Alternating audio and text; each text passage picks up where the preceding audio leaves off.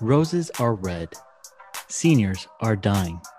And it's mostly because Andrew Cuomo is lying. Ladies and gentlemen, welcome to Ruthless. Democrats are set to take control of the U.S. Senate, House, and the White House. This will go down as one of the most progressive administrations in American history. God willing, everything is on the table. You now can pass things without a filibuster threat. That's right. Oh, you'll regret this, and you may regret it a lot sooner than you think. You and I have a rendezvous with destiny. We'll preserve for our children this, the last best hope of man on earth, or we'll sentence them to take the last step into 1,000 years of darkness. Well, the variety program with a beautiful little post-Valentine's sonnet. Yeah, a couple days since Valentine's Day, but you know, it's still gold. Had to get out there, especially after that train wreck of a press conference that Cuomo had yesterday. Goodness gracious.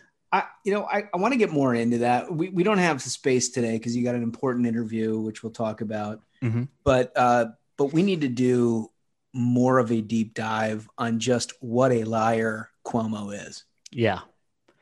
I mean, just to give folks like a taste of the kind of stuff that he was saying in that press conference yesterday, Cuomo said that COVID-19 got into New York's nursing homes because of the staff and visitors, not because of patients coming from hospitals due to his March 25th order. The one where he said if a senior has COVID, they got to get sent to one of the nursing homes. He was like, yeah, that's not how COVID got in. So, makes sense. It's just unbelievable. It's so infuriating. And I want to bring guests on. Like, we need to cover this in a very big way because you know that the media already today has begun making excuses for it. But we've got a big program. Yes, we do. It's gonna be an awesome variety program today, folks. Your first interview, if I'm not mistaken. Yes, it is. It's Claudia Tenney, who is just finally been recognized as the winner in her House race. That took a while to finalize it, but you know, one of the first Minions ever elected to Congress. It's an exciting moment. It is an exciting moment, and I'm excited just for the interview. Frankly, I want to hear Smug live on this sucker. Right, and it's going to be a good one. What else do we have on the program today? So a lot of really important stuff. One thing that we need to hit is the special episode on Friday. I think we're the first program, variety or otherwise, that has taken two scalps in one episode. That's something. We took the Lincoln P. First of all, hats off for the shanty, fellas. Yeah. Good shanty. Hands all around. Hats off for the shanty. So the Lincoln P goes down within within hours of that going live. Schmidt resigns the board at Lincoln P. And all hell breaks loose. More people start jumping off. Now they can't even process donations. Like, it's over. And I think the Ruthless Variety program deserves a tip of the cap. Right. We told you people. That's a constant theme. We told you people this would happen. We gave you the heads up. So all our listeners, you can tell your friends you knew first. And then the second piece of this is Ducklow, which, you know, we raised the story. Nobody was talking about it. Old Ducklow had a problem, if you recall, with a Politico reporter and his girlfriend, an Axios reporter. We covered it, and you know, within short order, old Ducklow is a former employee of the White House. Well, the thing that was really interesting there, Holmes, and we mentioned this on the podcast, was, you know, they initially gave him a 1-week suspension, which is like hilarious when you think of the content of what he said, to that Politico reporter. And I think what we had said on the pod was basically like, if this was a Republican, they would be gone. It'd be a 10-day story, first of all, if they didn't leave. Yep. It'd be a full court press from everybody in the media to get this person fired. And hey, look, it happened. It happened. You know, I don't know much about it other than what we reported, but the point is that we throw an awfully big wrench here in the Ruthless Variety program. Which is all the more reason why we got to stay on this Cuomo thing. You're right. Yeah. Yeah. If that could be one of the best things we could do is if somehow we could force Cuomo out of office, that would quite literally be saving lives. It could. It honestly could. I mean, I don't know how none of us know how COVID ultimately ends, but this cat I know is whatever you can do to mismanage your situation. Yeah, seriously. Governor Cuomo has figured out that way. So, all right. That's the top of the show. Here is the meat of the program, as we say. This morning, Axios previewed that they did an interview. The venerable Mike Allen, who I like and appreciate, in many ways has done incredible things for sort of journalism writ large over the years, invented Playbook, for example. Is at Axios. He's kind of their senior guy, and he interviewed Kamala Harris. Yep. And what happened there? So I see this tweet this morning. I was like, oh my gosh, I didn't know that he interviewed the vice president. That's interesting. And I click on it and I watch this video just aghast. It is Kamala Harris who starts with the talking point that, we showed up and there was no plan for coronavirus. There was no plan for the vaccines. There was no distribution of the vaccines. We're starting from ground zero. Now, what I'd like to do is give you a absolute quote on what it is that she said. I'm giving you the gist of what she said. I'd like to give you the absolute quote, but Axios deleted the video. Really? Do tell. They deleted the video. So I'm watching this thing, and then I get to the point where she says, no plan, no vaccines. There was no stockpile of vaccines. And Mike is like, stockpile? Like what we would all think, a stockpile. What do you mean? You expected a stockpile of vaccine that was literally just invented like 3 weeks before you showed up?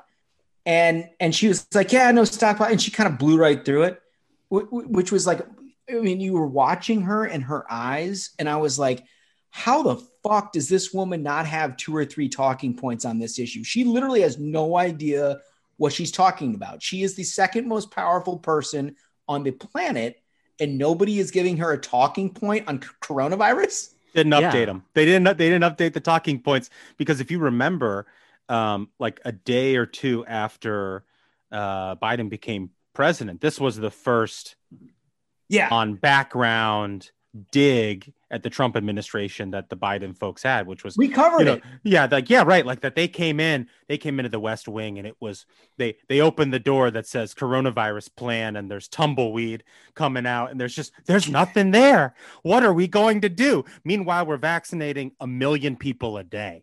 Yeah. Yeah. And no one bothered to update Kamala Harris's talking points over the last 3 weeks. So there was 1 million people who were vaccinated on Inauguration Day, right? Mm-hmm. And their whole plan, remember the Biden plan was we want 100 million people vaccinated in the first 100 days.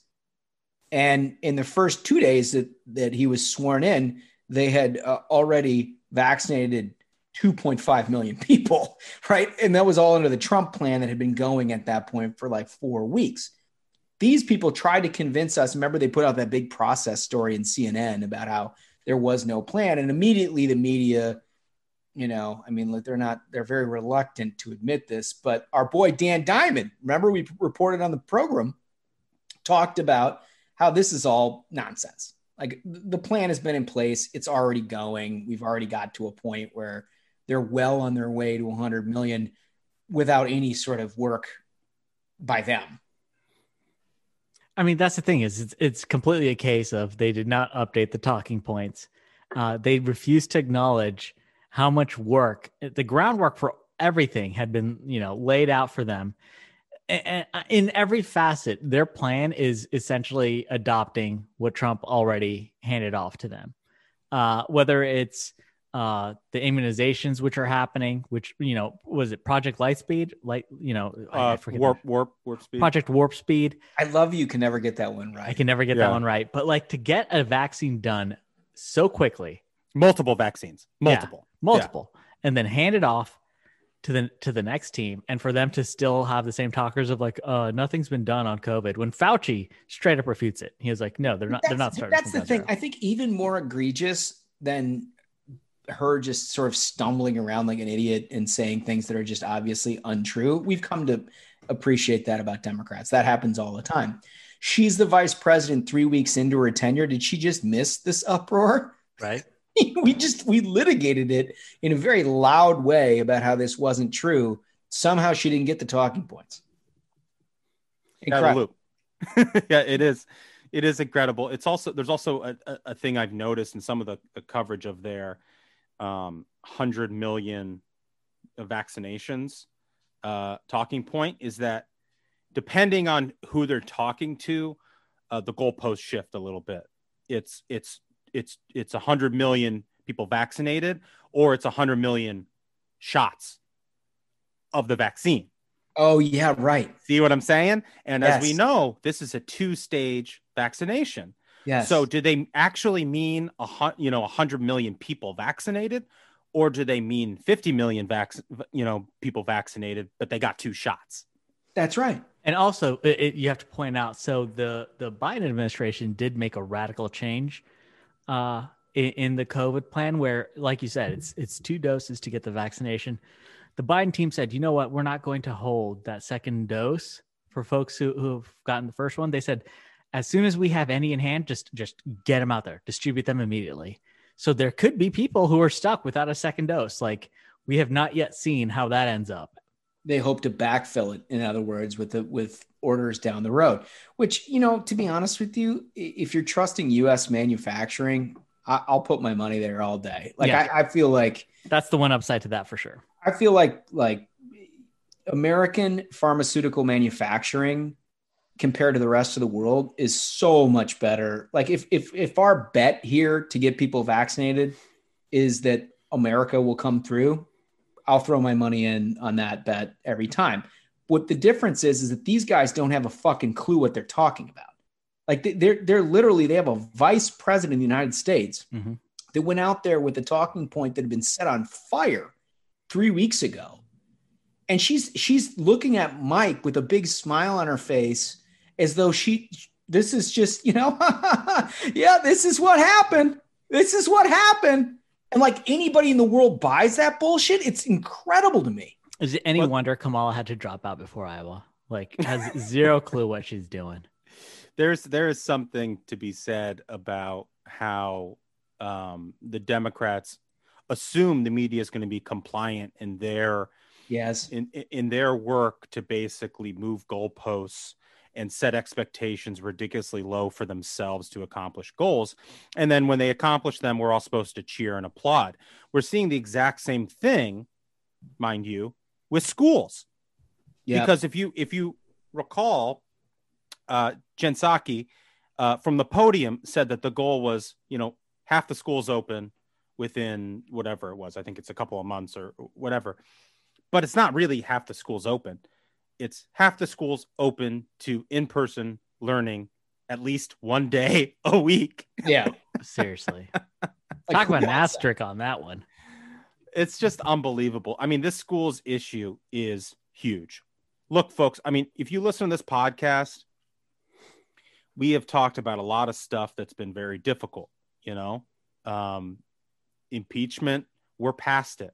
The one thing every Republican should be talking about is reopening schools nonstop. It's the winning issue. This is the winning issue in American politics. I don't care if you are hair on fire socialist, if you have kids, you care about this issue. Yep. And so we should be beating that drum all day, every day. And one thing I wanted to highlight here, there was this really great Twitter thread by Jim Garrity at National Review. And he did this really, I think, effective way of sort of burying the lead in his article, where he basically talks about Newton, Massachusetts, back in July of 2020. The school district was, struggling with reopening, as school districts across the country had been struggling with this very issue. And the mayor reached out to Harvard, to a professor of medicine, chief of infectious disease, asking her to weigh in. The policy was basically, 6 feet of separation in classrooms. Is that really necessary? Or can we go with 3 feet? Because obviously, these are young immune systems. These are healthy kids. By and large, do we actually need the 6 feet of separation to get schools back in, to in-person learning? The reply from that Harvard chief of infectious disease was pretty straightforward here. It is safe and practical to be at 3 feet. And this is a direct quote. Very viable for the middle, high schools, and even late grade schools, and would improve the feasibility. I suspect you may want to be at 6 feet for some of the very young kids who can't mask. But again, kids can mask. We can be responsible about this. We can reopen schools. Do you know who that Harvard professor was? Who? Rochelle Walensky, who is now the director of the CDC. Amazing. Amazing. Stunning. This is the same woman who now says on Fox News Sunday, just last Sunday, said that, quote, one of the things that's really been emphasized in school reopening is how unsafe some of our school ventilations are. She continues, that's a problem for other respiratory viruses, for children with asthma, for exposure to mold. There's a lot of work we need to do in order to get our schools to a safer environment. Bullshit. But, she's done an evolution on this backwards. There you go. Backwards. I mean, this is the guidance that she initially gave were basically in line with Dr. Fauci, which was schools are ready to be open. They have had low transmission rates as long as we've been tracking them. Kids are not vulnerable to the disease. We have seen very few teachers infected. States are prioritizing teacher vaccinations. We're going to have to open these schools. The Biden administration sort of smacked back on that, right? And she says then, there was an article that was out today that actually just kind of blew my mind in a lot of ways about how they took it back to the drawing board and took in the, quote, understanding of lived experiences, challenges, and perspective of teachers, school staff, parents, and students. We have conducted an in-depth review of available science and evidence to guide our recommendations, and we've also engaged with many education, public health partners, and firsthand from parents and teachers directly about their concerns. These sessions were so informative and direct that changes to our guidance were made as a result of them. So in other words, the listen to the science folks that were all they could talk about for the last year is listen to Fauci, listen to the science. As soon as the science butts up against teachers' unions, all of a sudden we need lived experiences. Yeah. Suddenly science doesn't guide our decision making. We got to listen to the lived experience of people. And mind you, all of these same folks were saying that Donald Trump isn't trusting the science. He's going to get people killed by not following the science. Now we're not following the science. We're not. And the other thing about this, Holmes, is it's not just, coming from the CDC. The media is complicit in this now as well. This whole lived experience bullshit where they're saying, well, clearly what the real problem is that we're not prioritizing teachers. Which isn't true. Of course, that's not true. Okay. Because in Fairfax County here in the suburbs of Washington, D.C., in Northern Virginia, for our listeners, Fairfax County, very large, wealthy county with a lot of resources in Northern Virginia, prioritized vaccinating teachers. Yep. You want to know what happened? Nothing. Yeah. The school board said, you know what? Still can't commit to opening in the fall. The fall. Can't open in the fall. We vaccinate the teachers, put them in the front of the line ahead of old people, vaccinate those teachers, and then the teachers turn around and say, you know what? Still can't do it. But if you take a step back here, right? If you just from the education component, we have figured out how to take care of healthcare workers on the front lines, right? We figured out how to vaccinate politicians who are making decisions. We figured out somehow to run the goddamn National Football League, right? The NBA, the NCAA. We're going to have a turn. Every sports are fine, right? But still, 1 year into this, we cannot figure out a way to get our kids into classrooms. That's willful. I mean, to me, this is a very black and white, straight up, easy to understand issue. You are either on the side of the medical community and scientists who say it is safe to reopen schools, or you're on the side of the teachers unions who say keep schools closed. That's all it is. That's it. Well, and let's give them the benefit of the doubt, even though at this point they clearly don't deserve it. But let's say that there are teachers who are older and have compromised immune systems. Oh, okay, fine. It's not safe for maybe you to return to the classroom. But what's better? All of your kids in the classroom and you Zoom in, you Skype in, or we all stay home forever? Is that really the answer? Mm-hmm. No, of course not. Let's use our fucking brains here. Totally. And you know what the point it comes back to is, I remember that Loudoun County guy that went viral on Fox, who was standing in the middle of his school board saying, figure it out. Remember this guy? Just figure it out. It resonated so deeply with me because I can just, what he's saying is like, I know it's tough, right? I know that what you're dealing with is not ideal. What we're all dealing with is not ideal. You've been elected to put in a position. You are now working in a position that has grave consequences for the next generation in this country. Figure it out.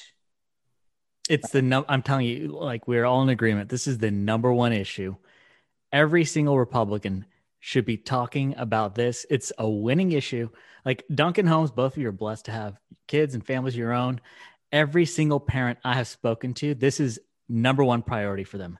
And nothing else comes close. Number one is they want schools reopened. It is. It is. And you know, we've talked about this for a long time, and we've had guests like Pete Snyder in to talk about it, but we're going to continue to talk about it because it's not going anywhere. And honestly, you get the impression from some of these school boards and teachers unions that as long as the virus exists on this planet, that they would love to collect your tax dollars, pay out their pensions, figure out how to not have school. But I don't believe that that's where teachers are. You know, if you talk to actual teachers, they understand that the problem they have here, like they want to get back and they actually want to teach their kids. And they chose this life. They chose to interact with children because that's what they love to do. And we've got these unions standing in the way. So I look, we're going to keep on pounding this. You're probably going to get a daily dose of it. Good. I look forward to it. If anybody starts a super PAC to, I don't know, recall these school board officials who refuse to open schools, I will donate. I will definitely donate. I mean, this is not just about, you know, the students and the families. This is about our economy. Like, if we can't have kids in school, we truly can't go back to an open economy. Yeah. We have to solve this problem. Republican, if you are a Republican leader in this country with a platform, talk about this issue, please. That's right. That's right. All right. So we cannot. We have to have the game right. Yeah. And we cannot let a Tuesday go by without me defending my newfound crown with Ana Navarro. Wow. I'm still bitter about this one. Moderate Jeff. Let's cue the music.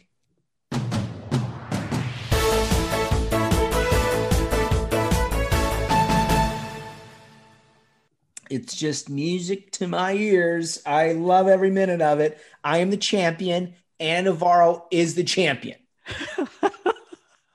So just a reminder to our listeners, this is a King of the Hill style format in which, right now Holmes is the champion with Ana Navarro. He gets his 3 tweets that he picks from the last week, and Smug, who was our previous champion, now gets a selection of a challenger in 3 tweets. Those 3 tweets will be read to me, the judge and jury, and I decide who the winner is. Now, and also to clarify, there's like a cool off phase. Yes. You know, I had previously championed Jen Rubin and given her, in my opinion, you know, completely unjust loss, there's at least a 1 week, hiatus that Jen has to take, which is shocker because she drops those takes daily, folks. Frazier beat Ali. That's exactly it, man. That's exactly it. So like she's definitely the Ali. And it hurts because she's dropped so many crazy takes. But the way that it works, the way that it works, it is a shame, that she is not eligible.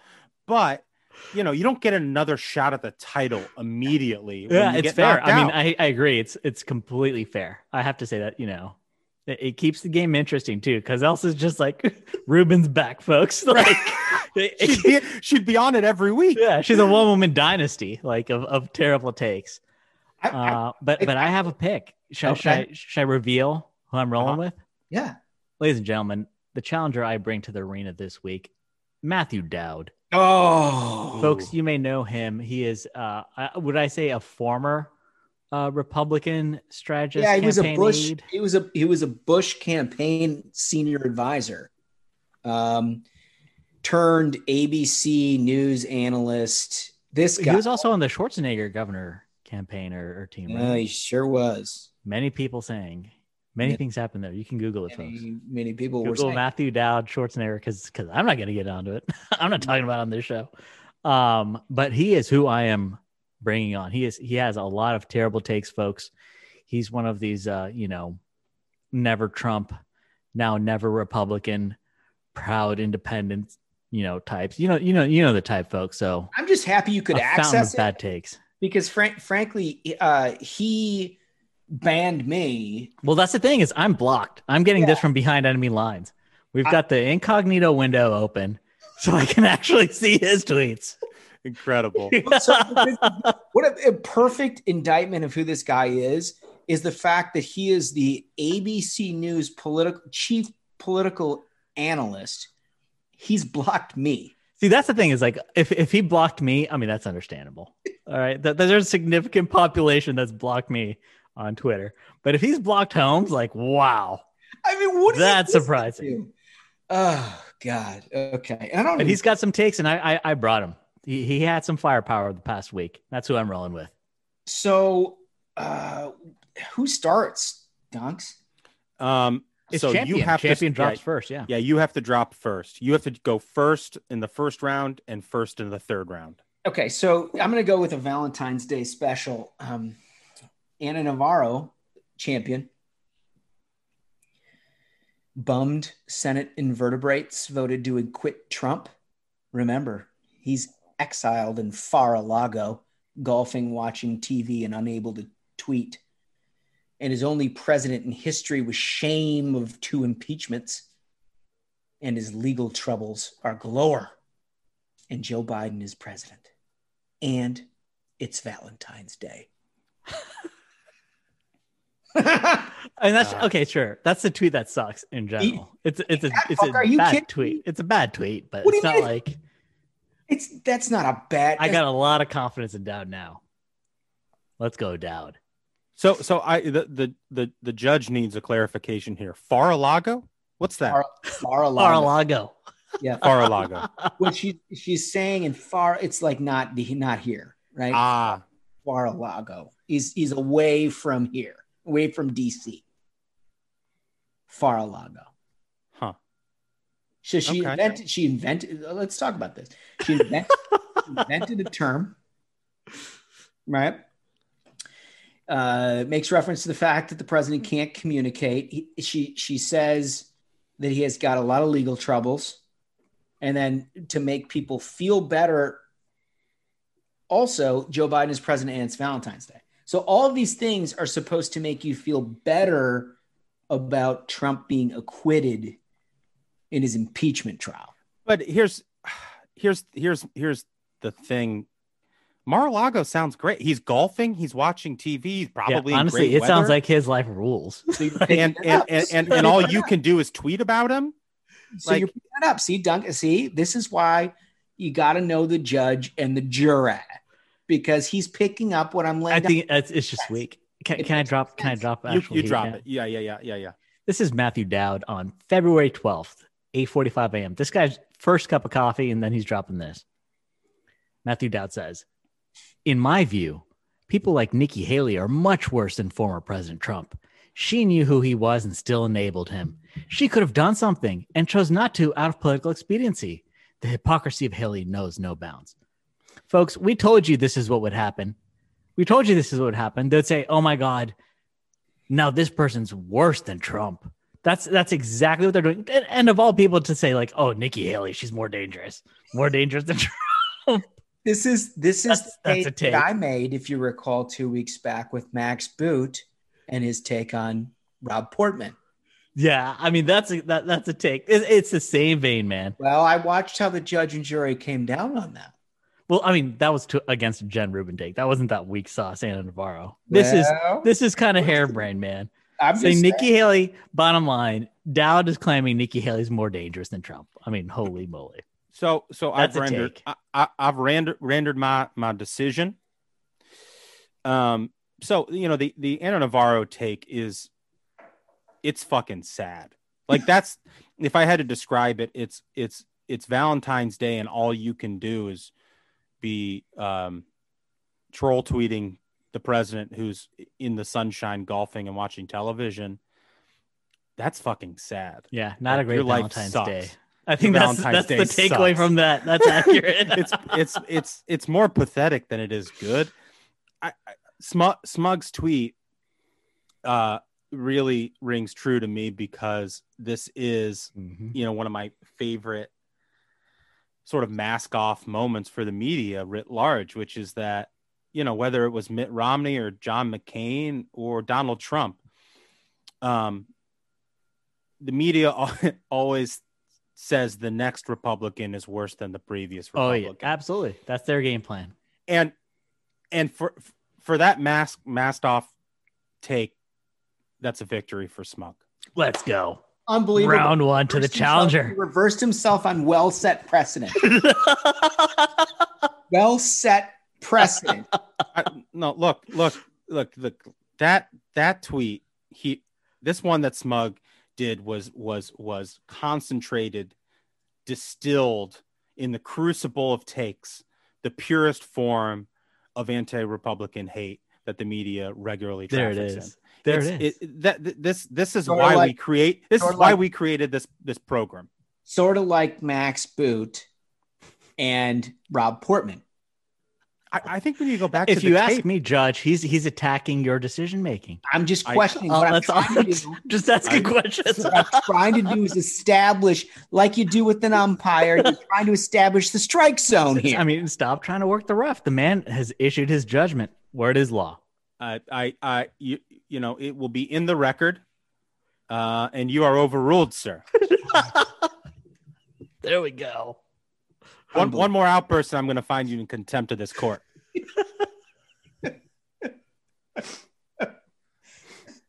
All right, Smug, you're up next.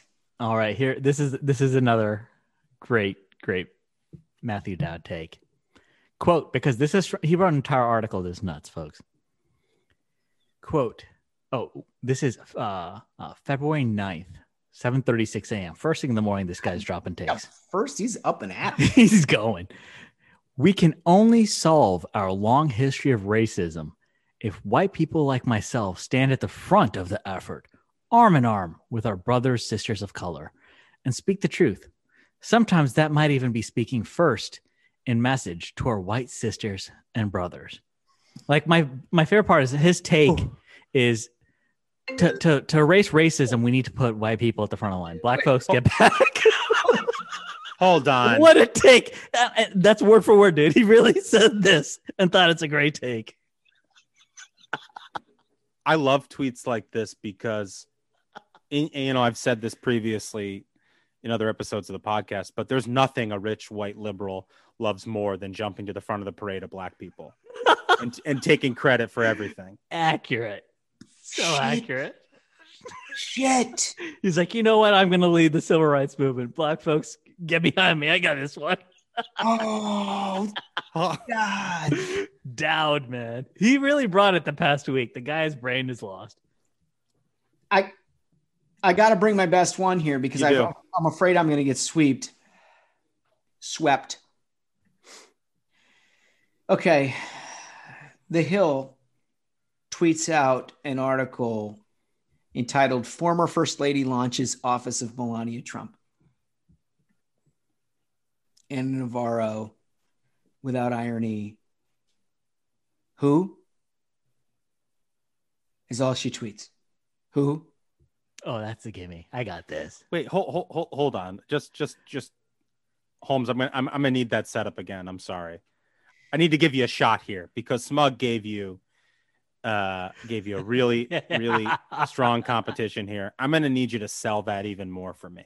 Yeah. So what I've got here, and granted, what I'm working with is 7 straight days. Only Jen Rubin can give you top 10, 7 straight days. 7 straight days. Most of this is impeachment jabber, right? What she's talking about just in terms of like, hey, this fucking Democrat is awesome. This Republican sucks, yada, yada, yada. You hear it endlessly, basically across the entire media. What she's trying to do here, Duncan, is erase Melania Trump and pretend as though Melania Trump is someone you don't need to think of as even a former first lady or even a public figure at all. This announcement is about the former first lady setting up her office. She says, who?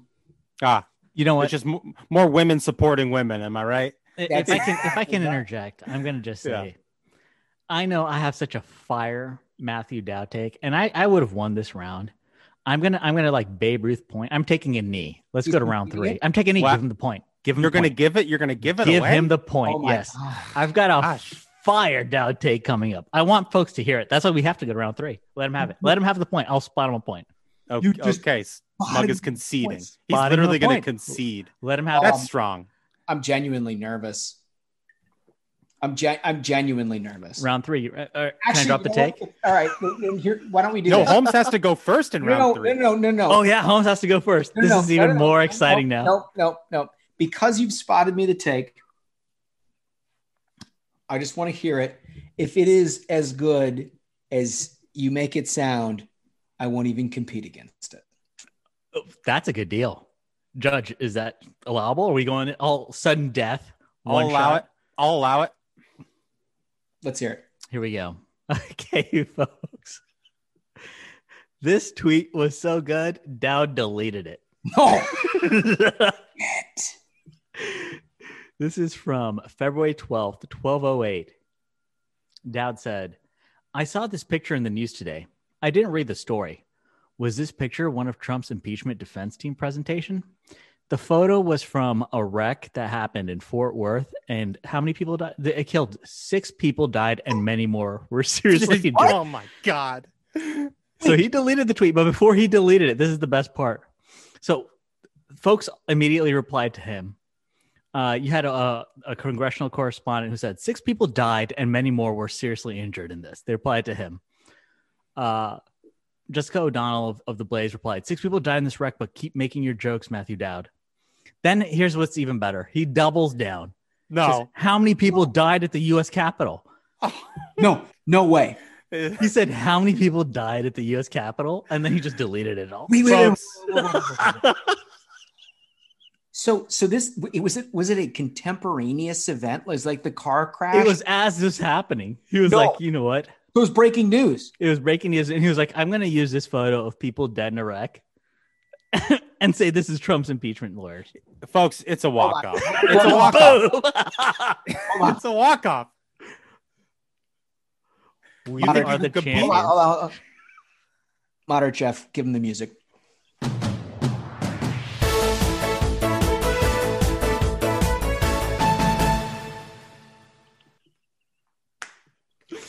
That's great content. I've never been so humiliated at King of the Hill. I mean, it was tough. I mean, finding a challenger, I'll tell you what, Ana Navarro is up there. She's got some of the craziest takes. This was, and the thing is, I'm going to admit, this isn't like Matthew Dowd does not consistently come this nuts. Like the guy's nuts, but this was just like, I don't know what happened to him over the past week. Dude was really on top of his crazy game. The best part about him is that like you pay Jen Rubin to be a nutso, you kind of pay Ana Navarro to be nutso. ABC pays this guy to be a political analyst. I mean, that was his analysis. He was like, you know what? Let's find a picture of people dying in a car crash. Yeah. Well, I think what we've really discovered here in this game, because we are in particular focusing on, never Trump, former Republican pundits, is in a post-Trump world, there's less market, there's more market competition. There's less market share. Mm-hmm. And so the takes have to get worse and worse. The volume has to get higher and higher for these people to stay in business. So I think this is going to be a target-rich environment with lots of incredible takes for a while. I think so. I think so. People are bringing their A game of crazy. And as long as they are, we're going to keep this game rolling. God. Well, congratulations are in order. One thing, I'm going to get a ruling. We don't have to talk about it now, but I want to get a ruling on whether or not I can saddle up Jen Rubin and bring her to the big games next week. That's going to hurt. That's going to hurt. Is there a 1 week cooling? Like, what's the cooling off? I think it's 1 week. I think it's that's fair. That hurts. We ride. Gonna use my queen against me. We ride again. Oh man. All right. So we got to get to this big interview. Smug, tell us a little bit about it. Huge. Well, many minions already know Claudia Tenney. She is the first minion elected to Congress, representing New York's 22nd congressional district. She won this election. It was, to say the least, it was a hard fought election battle. It was only just decided, like, I'll say 2 weeks ago. 2 weeks ago, it was finally decided. She had tremendous support from the community, and she tremendously supports the community, always, not just the minion community, but in her district. We're really happy that she got elected. So without further ado, we should just get to this interview. All right. Well, thank you so much for joining us today, Congresswoman Tenney. It's great to have the first minion elected to Congress. Good to have you back in Congress. We're all so glad you won that long, hard-fought election. So thank you so much for joining us. I'd like to start by asking you, so can you tell us, it was a long election, but briefly, what the situation was with your election and why it took so long for it to be resolved? Yeah, thank you. I just want to say it was like being in purgatory, to be honest. It just every day was a twist and turn. The reason it took so long, I have a couple of real main reasons. Number one, Andrew Cuomo actually passed all these executive orders changing the rules because of the pandemic all last year. And so, many of these were approved by the New York State legislature as well. But they really put a huge burden on our boards of elections.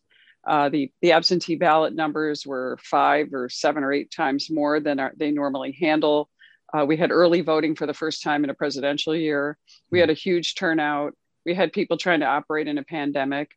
We also had an online database that was created by Andrew Cuomo that had no verification. So basically all you needed was a name, address, and a date of birth, which every political entity has. And those people were urged through Instagram, Facebook, Twitter, everywhere. Every time you turned on any social media or turned on any kind of anything on the internet, there were constant ads to go to the database, don't go to the polls, sign up here. And, we don't know how many people actually use that avenue, but we think it was a lot. And the numbers of absentees were so overwhelming. And then a lot of the boards had a hard time with it. So Shenango County, which is one of the big counties, which kind of, I think it was Mark Stein, who was subbing for Rush Limbaugh, called it Shenanigans County. I don't know if you remember, they found like 12 ballots in a box and they had a bunch on the shelf. Well, what happened in Shenango County, which is by the way, where our business is, and my brother lives there, but they had a malware function before. It was like it went down in October, right during early voting, and they never had any internet for the entire county until after Election Day. Wow. So that caused a lot of the problems for that county. It really wasn't their fault. It just was, a problem of having the electronic issue and the voting machines, getting the chips from the Dominion voting machines into them were a problem. And then Oneida County failed to get their so-called motor voter registrations done. Those are the registrations of people who sign up at the Department of Motor Vehicles. their registration or application is transferred to the Board of Elections, and the Board of Elections is supposed to upload those. So many of those people, that was the last batch we did, where my opponent figured with Mark Elias, they'd gain a lot because there was a lot of young voters. And good news for the Minions, we won by 93 votes out of almost 400 cast. So a lot of the young people voted for me and voted for the president and voted Republican, which was good. And so they were all allowed to vote under the voter law, even though they were denied the access because their ballots weren't, or their applications weren't processed. So they were people who showed up on election day thinking they were registered and they weren't. And you'd mentioned his name. This is a huge figure. And for folks who don't know about Mark Elias, he's a Democrat super lawyer who they basically parachute anywhere when they want to try and get an election to go their way, despite what may have happened. Mark Elias had to throw out everything that Democrats said about counting every vote and such in order to prevent you from taking office. What do you think that says about the way that the Democrats have been operating this cycle? I think it's completely hypocritical. And that was one of the ways we were able to get my opponent to finally concede. So as we went through this process, they continued to want to go down. They continued to kind of drag the judge down a lot of rabbit holes. Mm-hmm. And so the judge went down the rabbit holes they went. And every time we actually gained votes.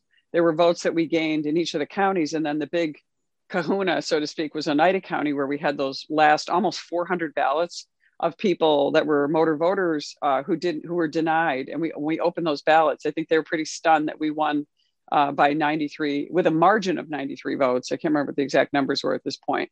But what's interesting about it is, in earlier briefs, Mark Elias had made the claims that, we shouldn't have a full recanvass. Time is of the essence. We have to get a member sworn in by January 3rd to meet our constitutional provisions. And they were doing everything they could to try to make sure that didn't happen. Mm-hmm. And then all of a sudden, after 91 days, they're claiming Dominion voting machine errors. And we really kind of went after him. He was talking about the irregularities and the new votes that needed to be counted, and we needed to hand count Dominion, and all these problems. And by the way, this judge, unlike some of the judges in the presidential race, went beyond procedural issues and went into counting ballots, which I wonder, had we done that in the presidential race, maybe we would have had a different outcome. But this judge actually went down every rabbit hole, and we ended up the winner. And what's interesting about it is, we were Mark Elias and my opponent sounded exactly like the Trump team. They sounded like Sidney Powell and her troop and Lynn Wood. Mm-hmm. We got to do all this. Mm-hmm. And I think we put enough pressure on him. In fact, I was like, how many more votes? If we go down the next, we do a hand count, for example, you would go into the Dominion voting machines, and that's where people voted on election day, where I won by 28,400 votes.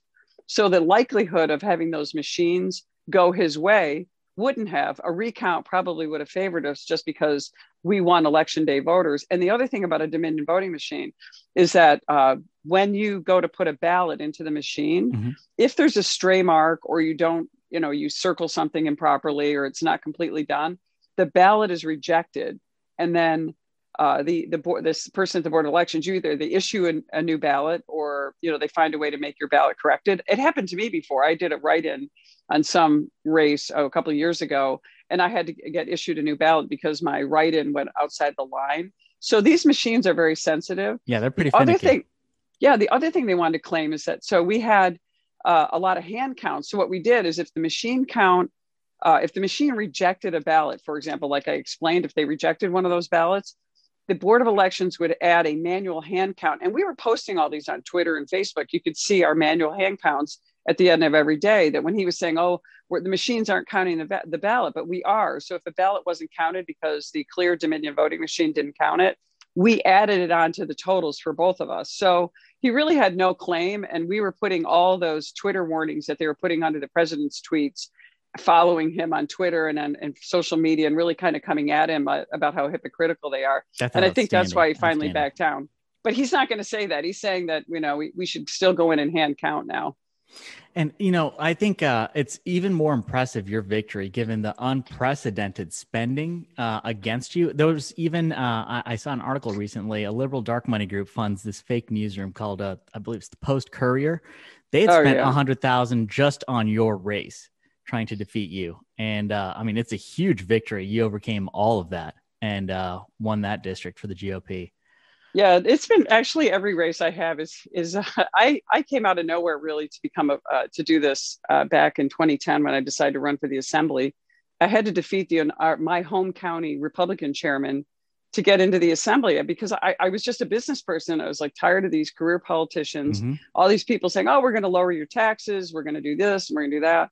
And I was stunned by Albany, just how dysfunctional it was, and even the Republicans were afraid to say anything to Andrew Cuomo or Eliot Spitzer or, I remember, any of them. And they were just like, and met some good ones, but we were outnumbered, obviously, but we had the Senate. And they just, I've had so much money spent against me. I think it's about 47 million I've had spent against me in one of the cheapest media markets. And amazing. The guy that I just defeated in 18 and 20, I think it's like 28 million between what he raised and what DCCC and outside groups spent. And so I've never really had a chance to really overcome all the, the negative images. I mean, when I was in the assembly, I was the first person to call for Sheldon Silver to resign. And that was in 2012. He didn't ultimately resign until 2015.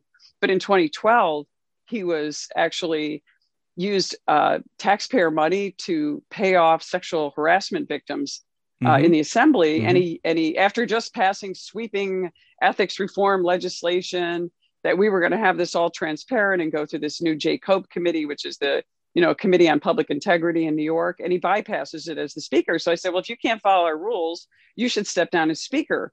And every lobbyist was like, oh my God, they're going to cut your brake lines. You're crazy. But, in the end, they did all these ads when I was in the primary saying I voted with Sheldon Silver. And I was like, I vote less with Sheldon Silver than anyone in the assembly. But it's just, it's the nature of having to fight off primaries and then being able to get through a general election, which a lot of people don't have to do. For folks at home who aren't as closely following New York politics, Sheldon Silver was essentially like the dark lord of New York politics, who was involved in pretty much any kind of corrupt thing you could do. And kudos to Claudia for being one of the first to get up there and push back and fight against him, because the guy had a ton of power before the feds arrested him. That took definitely a lot of courage. Thank you. Yeah, he's an interesting character too, because he's very smart, and he ran the assembly and knew where every skeleton was buried, and had sort of a total control over all these people in the assembly. And I think like one of the things I witnessed is when he first was in trouble, and the New York Times had done a story indicating he was about to be indicted. And ultimately he was indicted, Preet Bharara, famous Preet Bharara, stay tuned, he's going to take everybody down that was corrupt in New York, the famous U.S. attorney from the Southern District. Preet Bharara, like they frog marched him, and he came back up to the chamber, and they were having these press conferences, and all these Democrats were like surrounding him. And I'm like, why are they surrounding this guy? Boy, he must have something on them. So, he goes through the process, he steps down as speaker. A lot of those things happen, and he finally was forced out. But I remember the day that he came onto the floor of the House, because remember, the speaker does not sit on the floor of the assembly. And he's out there and all the media is swarming all over him because he's opening a desk drawer and he hadn't sat there in 20 years. And, they were all fascinated with him. And I do remember he had a sense of humor, because I remember one of the funny things he did when you realize just how much power he had over so many Democrats. So every bill that comes before the state assembly is a Democratic bill or has to be sponsored by a Democrat. And it comes to the floor, and, they automatically vote yes on everything. They don't vote no, unless very rarely. They just have a sheet in front of them that tells them, what votes they can vote yes or no. Well, Silver comes out, just a routine bill, would be called a suspension in the House, comes up on the floor, and I'm sitting there, and everybody puts their green in, and Silver puts out a no vote. So all of a sudden you see Silver with a red vote on the board, and all of a sudden the board just started flickering red, and all the Democrats, even though he was already indicted, facing trial, he still had that kind of power, and incredible. And everyone was turning red. All the lights turned red, and I said, look at this is unbelievable. Amazing. And then Democrats are looking at me and go, where are you on this bill? Like, they're sitting around me. And I was like, I think he's playing with you guys. And I think. And I said, because this is not a bill he would be against. And, after about a few, 10, 15 minutes, he went back and put the yes vote, and everything went back to green. Amazing. But I thought that was just an interesting, even after all that he'd been through, he still was manipulating. It was interesting. So one question I wanted to ask you about is, so can you tell us about Nancy Pelosi told your son, who is serving in the military, that you could not have him join you on the House floor for your swearing in. Could you tell us about that? Yeah, first, what happened throughout the week when I found out that we were going to be certified, and then we got certified, and then we were trying to figure out the day that I could go into the House and actually get sworn in. And back and forth, everyone who had gotten sworn in on January 3rd were able to have one family member in the chamber and in the gallery. Remember, not on the House floor, because we used to have more than that, but under the COVID restrictions, you have to have, you're only allowed one family member. So we were back and forth with Pelosi's team, and they just kept coming back with, no, he can't come in. So Representative Rodney Davis, who is our ranker on the House Administration Committee, said, well, let's bring him here. And my son actually volunteered to come. He usually doesn't. And I said, you don't have to wear a uniform. He goes, no, I'll wear it. I want to do it for you. I want to be there for you. He's a Naval Academy graduate, commissioned as a Marine in 2013. So he's active duty. He's a company commander. He runs all the COVID protocols for the Marine Corps where he is, and the Navy that are associated with them. So he does all this. He knows all of it. He runs the entire operation. He's a logistics officer. He's very sensitive to this stuff. So we just showed up, and Rodney said, well, I can't imagine if we get there, he's going to say that he can't get there. Not once in any communication was COVID ever listed as a reason. The security was listed as a reason, a security risk, a security problem. Now, understand, I walked into the chamber. It was me, Pelosi, her, the staff, and some staff behind me, and it was empty. There was not a single person in the gallery. So there was no reason for him not to come in. He was wearing a mask. I was wearing a mask. We were all, following the rules. Neither one of us, we've both been tested numerous times. Neither one of us have had COVID or been exposed to it. So that's no problem. And so he got to the door and they wouldn't let him in. And Rodney Davis went down to the speaker and said, this is really ridiculous. Why don't you let him in? And she goes, I have nothing to do with that. That's all the sergeant at arms. So she basically blamed the sergeant at arms. Wow. Who she hires. Amazing. So one thing, to get back to the campaign, on the campaign trail, your dog Sparky has been omnipresent. Can you tell us a little bit about that? He's right here. I called him my cat for you. Sparky is, I got him on the campaign trail when I was running for assembly in 2012. That was another amazing campaign. I was given in redistricting the longest district created in New York State history to try to get rid of me. And I had to do a primary and all that stuff all over again in a general election. And so at that time, I was just walking down the street in Delhi, New York, and some girl was standing there with these two cute puppies. And I asked if I could have a picture with them. And she said, oh, you can buy one. They're $50 each. And I was horrified that she would be selling these adorable puppies on the street corner. So of course, I'm an animal lover. I bought one, and the lady behind me felt terrible too. So she bought one because we wanted to rescue these two dogs. And the girl did not look credible, I might add, just for the record. And he's been with me. He joined what we call our cuteness pack. So he was the fourth of 4 dogs that I had. And he's the only one left now. The other ones live nice long. I had 2 Jack Russell Terriers and a Shih Tzu. They live all smaller dogs, but they were great. And so the pack went with me everywhere. But Sparky has been everywhere with me. He drives with me everywhere. I wish I could bring him to Washington. I don't know. He's never been alone. So I wouldn't mind having another puppy for him. But he's wonderful. A great minion though. That's wonderful. He's smart. He responds to Alexa, by the way. Amazing. So in our preview video, teasing this interview, we showed you riding a Harley. How'd you get into that? Can you tell us about that? I'm so glad we're having these softball questions. I love it. This isn't a CNN interview, is it? So anyway, yeah, I don't, another silly thing. I used to show horses. I showed all over the Northeast and the 8th Circuit. I was, when I was a teenager, I always wanted to get back into horses, but it's expensive and time consuming, and I just haven't had a chance to do it. And one night it was 3:00 in the morning, and I was sitting in the assembly chamber waiting for the Democrats to get a budget bill out. And I was with my friend, Steve McLaughlin, who is the Rensselaer County executive now, who's amazing. You just go look at his Twitter feed. He just annihilates Andrew Cuomo every day. Sure. But he's a really ferocious, great guy. But anyway, we were just sitting there and we did a bucket list. And I said, I'm going to take the motorcycle course just because it's a skill set I should have. And I signed up and, sorry, did I lose you? No, you're right. You're fine. All right. Yeah. So I signed up and went and took the motorcycle course and I passed. And then my friends talked me into buying a Harley. And so I ended up really it's the closest thing to riding a horse. And I really love it. I really just ride around the beautiful countryside up in upstate New York mostly, but it's really relaxing. It doesn't cost me as much. It's dangerous, but not as dangerous or as expensive as a horse. And I can't believe I'm doing it. Like I would never think of me as a motorcycle person, but it's really enjoyable and relaxing. And I have a ton of people that like ride with me. Every people ride all different kinds of motorcycles. A lot of Harleys, but there's BMWs and Indians and all different brands. But it's really enjoyable, and it was really fun when I was in Congress because I joined the motorcycle caucus, and I got to ride like in Rolling Thunder. I did some rides with Harley. Amazing. Got to ride with Rex Tillerson. He was a rider, and a lot of other people. It was fun. Yeah, it's really enjoying and relaxing. I tell folks, if you think a boat's a sinkhole for cash, you should try getting a horse because that'll really eat your money up fast. Well, I had a boat too. One point that was a sinkhole. I had a huge, huge boat because I never had a camp, so I had this really beautiful 37-foot boat that I finally sold because nice. I just didn't have. They redistricted me out of my district, so to get I wasn't using the boat. Politics gets in the way of life. All right, so now we're at the point I'm going to ask you the final 3 questions. These are just kind of quick answer.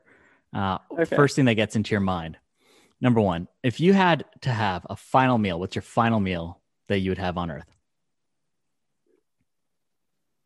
Lobster, pumpkin pie,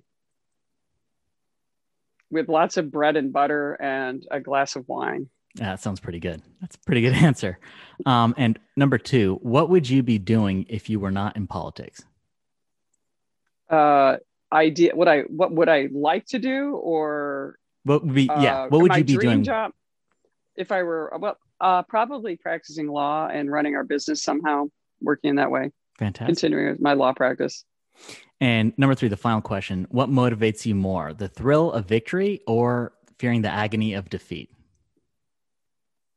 The truth and trying to, neither one of those really. I mean, it's the truth and trying to do what's right and just to make sure that happens, and that it really is more of that motivation, because obviously I'm not afraid of losing. I've lost quite a bit, but I always used to live by the old Rudyard Kipling line that my dad, it was his favorite quote. So, to treat the two imposters, triumph and disaster is the two imposters just the same. So, I mean, it's really not about, I've lost, I've won.